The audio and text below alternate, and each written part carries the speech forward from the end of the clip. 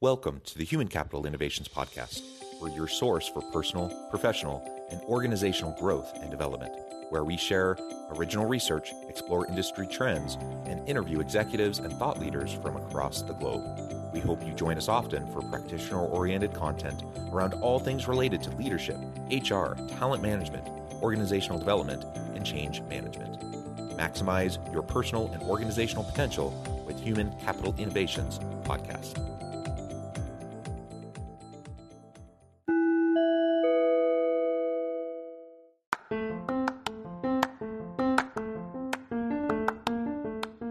Do you enjoy the Human Capital Innovations Podcast?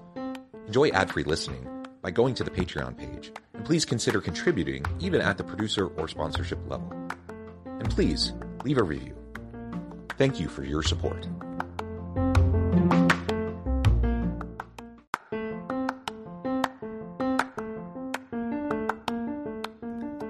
Welcome to the Human Capital Innovations Podcast. In this HCI podcast episode, I talk with Hall T. Martin about how to raise funding for new startups.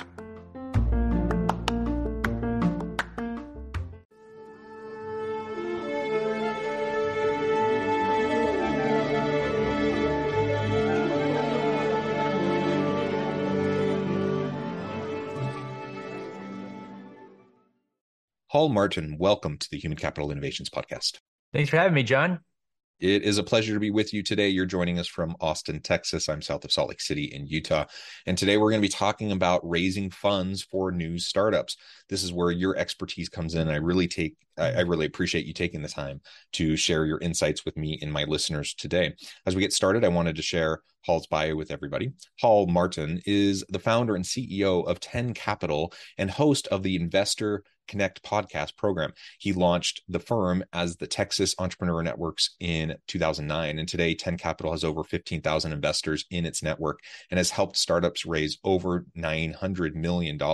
He serves as the vice chair of the Baylor Angel Network. He previously led the Central Texas Angel Network as its first executive director. And really, I could go on and on and on, but clearly you're an expert in this area. It's a pleasure to have you. Anything else you would like to highlight about your professional background or just to share with listeners about your personal background before we get started? Sure. I'm an early stage guy. I worked for a company that I started in the early stage, but when it got to be very big, realized I wanted to get back to the early stage. My background is I started 3 angel networks in Texas back in the 2000s. And then after that, started my current company under the name Texas Entrepreneurs Network. And we were at heart helping startups in Texas raise money from angel investors. And then over the years, started adding more venture capital funds. From 2010 to 15, I was going either to the Bay Area to New York to find more VCs, and today the VCs are everywhere, but back then that's where they were. And then 2016, 17, we had a whole bunch of family offices come into our network because they wanted to do the deals direct. And then we decided to go national with our program back in about 2017 because we were getting calls from people in Seattle, Chicago, and other places saying, well, I've talked to everybody in my city, now what? Okay, well, we'll take you out to the rest of the country. So that's a brief history of how we got to where we are today. So many of my listeners work in corporations as middle managers all the way on up through executive level types of positions, but there are plenty that are also entrepreneurs, solopreneurs, or contemplating perhaps starting their own business. And of course, how you're going to fund it is always the big question mark, right? You can have a really great idea. You can have a really good process for taking it to market and for adding value to the market and providing a really great product or service, but it takes investment most of the time. Certainly some people are able to bootstrap their way to success, but if you want to grow and scale quickly and get out in front of the competition, it takes investment. And so I really appreciate you taking the time to walk us through what this looks like, because my guess is the vast majority of my listeners aren't super familiar with this process. So why don't you start by just telling us a little bit about, from your experience, what percent of startups actually receive funding from angel or venture capitalists versus, say, just a small business loan or something like that as they're just trying to get started? Sure. Well, the numbers indicate that only about 15% of startups actually get venture funding. And we'll put angels and VCs kind of in the same category. And the rest have to go out and get a loan from family, friends, or SBA or what have you. So, there's businesses and then there's venture businesses. And venture businesses are growing fast. They're in hot sectors. They've got a great team. And so not every business is a venture business, but that's why only 15% actually get that money at the end of the day. Yeah, and in your opinion, from those that are venture businesses, do most of those actively seek and receive some sort of funding, or what percentage would you say within that subset? Oh, only about 10% actually get the funding at the end of the day. The key is you have to demonstrate market validation and product validation. The product works and people will pay for it. And in the bootstrap early phase, that can be a challenge to do. Mm-hmm. So at heart, you have to bring a little bit of your own money to the table or family and friends' money to the table to actually demonstrate that. And what most people get wrong is they think, well, I have to demonstrate big revenue. Can or can I not do that? And that's not really the goal here. The goal is to show that people will pay for your product and they like what they have going. And so you want to scope out a minimum viable product, an MVP. And the number one mistake people make is they scope an MVP that's way too broad, is too big. Mm-hmm. It's great to have a vision for your company, but the mistake is to think you're going to have that vision on day one. It's going to take many years to get to that vision. I worked for a company for 24 years before I came here, and I remember when they started having those MVPs and that vision, and I can say they actually got there 27 years later. So the bigger the vision, the longer it will take you to get there. And so scoping out a minimum viable product, what you're looking for are the easy wins, the simple things you can do, because you want to be able to go back to your investor and say, the customers are happy with what we're building. In fact, the best thing to do is before you even build a product, go to your investor and say, we're talking to these customers about this problem that they're having. And then go back and say, we have proposed a solution and they like it. And then we go back and say, they've actually given us $50,000 to build it. This is the story investors want to hear, is you're actually building a product with customers engaged in the process. 99% though do it the other way. They say, I have a vision, I have a plan, I'm building a product, and I just know it's going to be great. Well, there's no customer in that story. And that's when investors start getting nervous about this process, is where are the customers? If we build it, they will come is a very scary thought in their mind. So you want to get customers in there. And every time you talk to an investor, bring up the customer and show how you're engaging with them and how they're validating what you're doing and they're supporting what you're doing. I've had many people who come to me and they basically say, back home, I'm here in Austin, so we get a lot of people from around the country coming here raising funding. And some start the conversation literally with, well, I didn't put any money in. My family didn't put any money in. None of my friends invested. No one would buy the product. But how about you? Would you like to invest?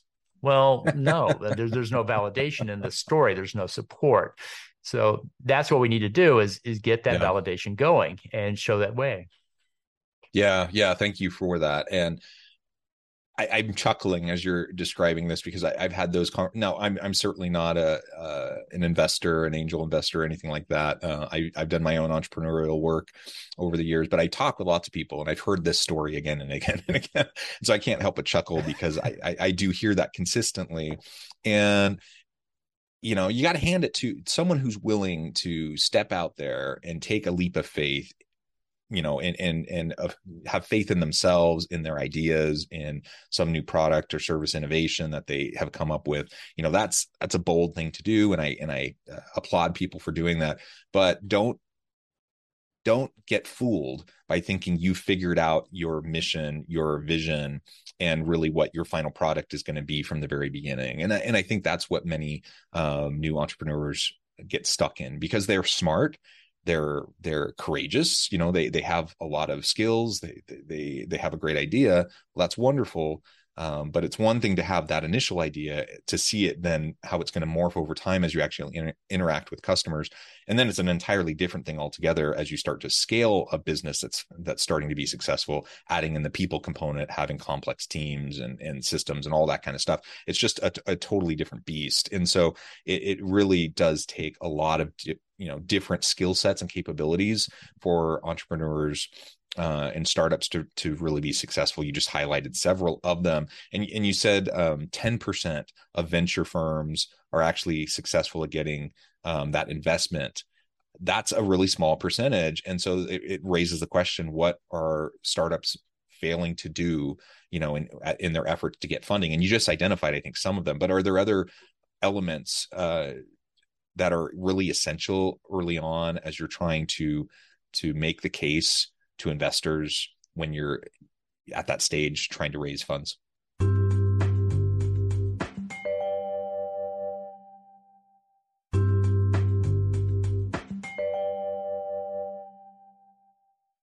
I think building a relationship is a part of it. We're putting a fair amount of money on the table for these deals, and no one's giving you money unless they really know who you are. And part of the process of raising funding is to build that relationship, demonstrate your experience, demonstrate you follow up, you have milestones. One of the techniques I've heard is I'm not raising, but in 6 months I will be. Can I keep you informed of our progress? And then every month, send a short update about how you're doing. And that demonstrates you're following up, you're making progress on sales team and product and fundraise. And when the time comes to raise funding, they're educated about the deal. And so every investor has to pull back multiple layers of the onion to get to the heart of it. Each interaction pulls back one layer. And so if you can start that process sooner, that helps you a lot, because now they're up to speed with the market, the industry, why you're doing what you're doing, who you are, and you're getting those touch points in. They say it takes 7 touches to close a sale, so it takes 7 touches to close an investor. So at some point you have to put those touch points in, and the lack of follow-up is what gets most people. They just never go back to close the loop. Just the tenacity of it all, right? And being willing to go back and back and back and to close that loop and to continue to follow up is important. And to walk that tightrope of like not being like annoying and obnoxious, but doing it in a professional way and just making sure that you're keeping people up to date and up to speed with what you're trying to accomplish. It's just super important, and you just have to be able to do it. And like you said, building relationships. Go figure that in business, building relationships is going to be really important. And with investors, it's just as important as it is with any other aspect of business. So that's really, really essential. Now, you also mentioned you've started several of these different angel networks. So that's one approach. How do you go about finding investors? So I have this great idea. I think there's a market for it. I put in some of my money. I get friends to invest some money. We start to put out a basic product to test it out and get consumer input. We start to do all those things that you were describing. How do we actually go out and find them? That's something I've seen people be very frustrated with. Right. So angel investors are often in angel groups. That's one way to do it. That's pretty straightforward. You just need to start with your network and start seeing who knows somebody in an angel group or is an angel investor or would be open to an angel investment. And you just start circling out from there. One of the techniques I've seen that I always coach startups to do is most startups, at least good ones, do fairly deep dive research into their area, whether it be healthcare, fintech, or otherwise. And I say, well, if you want to build a network of investors, take your research, package it up into a very professional looking 25 slide set, and offer that to everybody you know. Love to meet you in the coffee shop or on Zoom and walk you through my latest research in the payments sector of fintech, because that's where you're working. And those who are expressing interest in that, I want to hear your research and so forth. Come on in and you do a half-hour walkthrough of the slides, explain what you're seeing out there.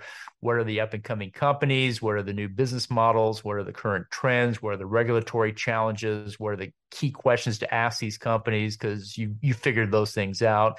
Investors love to be educated about sectors. There's over 200 sectors out there a broad-based investor needs to know, and it's very hard to keep up. It's too many things moving at once. If you're there giving them the deep dive on a 1 or 2 sectors, they're signing up for that because that very much helps them. Do it in a very time-efficient format, and then go out and start educating people on this industry segment. The beauty of that is at the end of that process, you say, I'm building a company in this, or later come back and say, I'm building a company in this segment. They're already up on the key issues in your industry. Most angels are generalists. They're not necessarily educated on your sector or business. And so you have to get them up that curve at some point. Why not do that up front in a little bit more of a broad-based a way to get a group of people up and then go back and start to work them that from that angle. Yeah, I'm curious too. So you've talked about doing your research and having the minimal viable product and just really making sure that you've talked to customers, doing your homework, putting together a professional slide deck and report, all these things super important. I'm also curious though, because I hear stories. I've never actually experienced this myself, but I hear stories of certain sectors where money just flows like honey, and HR tech, for example, that's an area where there have been times where you got an idea and you go pitch it, and man, there's money coming out of the woodworks because everyone wants to get on that train, even if you haven't really done a whole lot of the legwork. So I'm wondering what your experience has been, with different types of sectors and industries, and what the different experiences might be for startups and trying to find investors. Well, there's two answers to that question. The first is you do want to be part of a hot sector industry. Yeah. You want to attach to that. And in today's world, blockchain, AI, healthcare, certain elements in fintech and others are very hot. And you want to be a part of that in some way because that rising tide is going to lift all boats and you want to be in there as well. So you want to position yourself as relevant to that. The other is when you hear these groups that raise funding, what I often find is these are third or fourth time serial entrepreneurs, and they're going back to people they already know. And they've already built a relationship with them. They've already proven their track record. And so all they really have to do is just give them the deal terms or the current deal that they're working on. And then the money flows in that case. So if you get to that level with it, then you'll find out that, yeah, some of that money flows more quickly, but they've got a track record, they built a relationship, and you have to do that as well. And so first time entrepreneurs do have that challenge. You have to prove yourself at some level.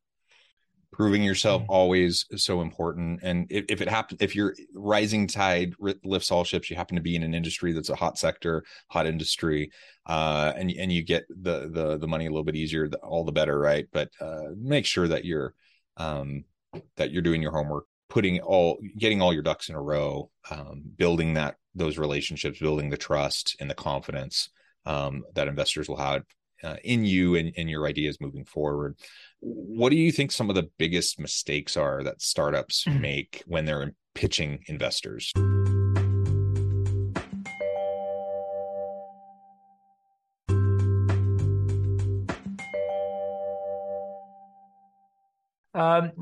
One of the mistakes is they only talk about the future. They never talk about what they're currently doing now. And you really need to demonstrate the growth story, not just predict it. And by that, I mean, you need to come in showing how today we are generating revenue, we're closing sales, we're building product, not tomorrow we're going to do that maybe. And so you have to more focused approach. And the second thing that kind of goes with that to an investor empty-handed.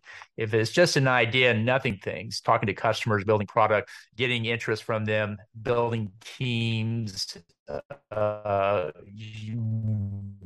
gathering competitive advantage and IP and value props together for the investor to grab onto. So all of those things really, some people think that, they can go raise 500K and pay you to go do all of that, but that's pretty rare. Most investors are not doing that. They're expecting you to bring some of your own money and have some of your own skin in the game. And one thing to do is if you plan to put money in the business, take it out of your pocket, put it into a company bank account, and then spend that down and say, I invested this money into my business. And if you have, 50, 100K in there, that shows skin in the game. And you're not just doing the OPM, other people's money thing. And it helps, close the investor. Yeah, good. And I'm wondering also, you hear about the different stages of funding and not being a real expert in this space. Maybe you could describe that for us a little bit.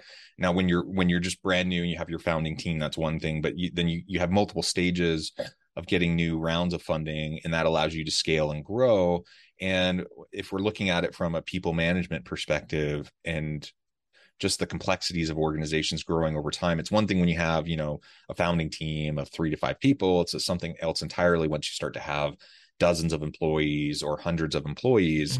Walk us through what those different rounds of funding are and how our approach might be a little bit different as we're going through those different rounds.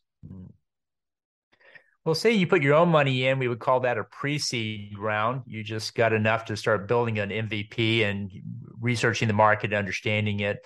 And then now you're going to market, so you need seed funding. And now we're sold a few units, but now we want to expand to the rest of the area or the state. And so we need to start hiring our first salesperson and so forth. Once you have that rolling and you start to really get product market fit, you can then start thinking about a Series A round. Typically, you're in $500 to $1 million of revenue, annual revenue going. And what you have to show is you've got what we call the repeatable, predictable business model. You put leads in at the top, revenue comes out at the bottom. It's this many steps, it's this much time. And we've got everybody in place doing that at a small scale. And we can then just keep turning this crank and go from 1 million up to $10 million. And then the Series B is scale. Now we're going to go from $10 million to $100 million. And so we need more than just the repeatable, predictable business model. We need to start putting bigger systems into place. Instead of having that 2-person customer support center, we now need to start a call center that has 30 or 40 people. And so you have to work at a higher scale, and you have to work at a larger range. So the funding is different. Seeds are $500 to $1 million. Series A are $1 to $5 million raises. And Series B are typically $5 to $15 million raises. And you want to come in with some of those standard raises so people kind of understand you're at that stage and you're looking for that money and you're doing something that is not too far out of the norm. As we start to wrap things up, what would you say for the biggest takeaway? I mean, there's been a lot of concepts and ideas raised throughout our conversation today. What would be one or two just overall pieces of advice that you'd give to anyone thinking about starting their own business, going through the rounds of funding and trying to raise funds to get things going? Start with an engaged customer rather than your envisioned product. If you have an engaged customer, you can often get money from the customer. They can often do what I call the anchor client thing, which is they'll pay you $250,000 for a custom version of your software. That's how many SaaS companies start. And digital media agency, were signed up to solve a problem. They couldn't find a solution. They built one for a customer. Other people asked for it. They made a general version of it, and now they have a SaaS product out there. So I always look for customers who are willing to pay for it. My rule is sell it first, build it second. If you can't sell it in the first place, you don't have to go build it in the second place. And look for people that will pay you custom or anchor prices and get 3 of them. And that's enough money usually to build out a very good basic first version platform of your recurring revenue software business. So I'm always looking to sell it, see who's engaging first. And then from there, we'll figure out how to manage that process. Do we need to hire people? Can we contract or whatever? We'll figure out how to build it once we can sell it.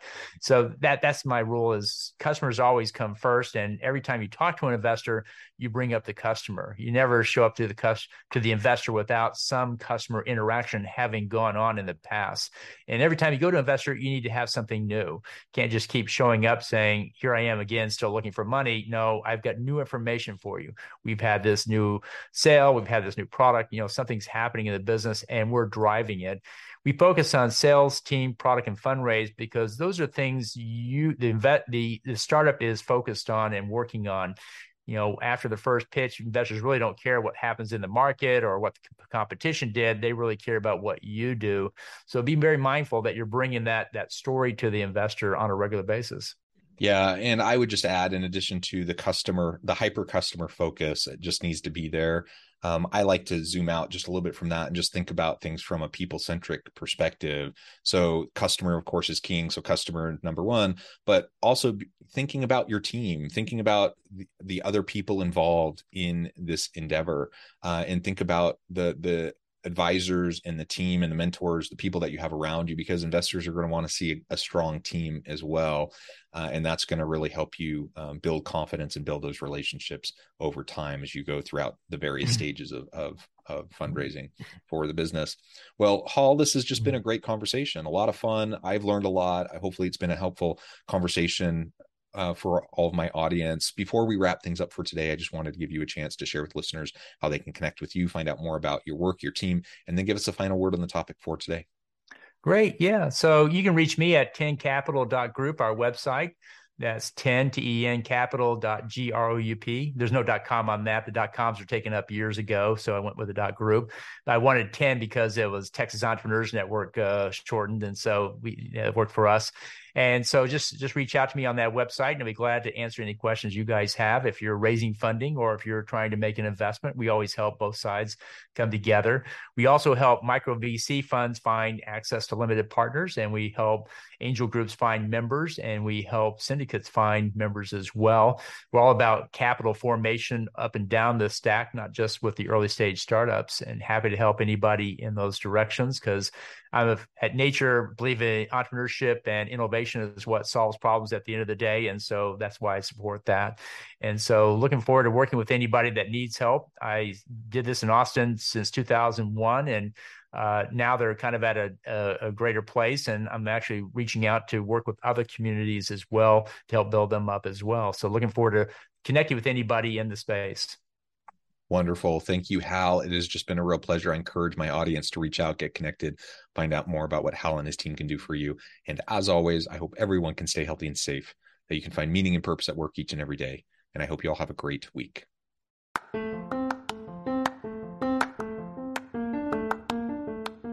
you enjoy the Human Capital Innovations podcast? Enjoy ad-free listening by going to the Patreon page. And please consider contributing even at the producer or sponsorship level. And please leave a review. Thank you for your support.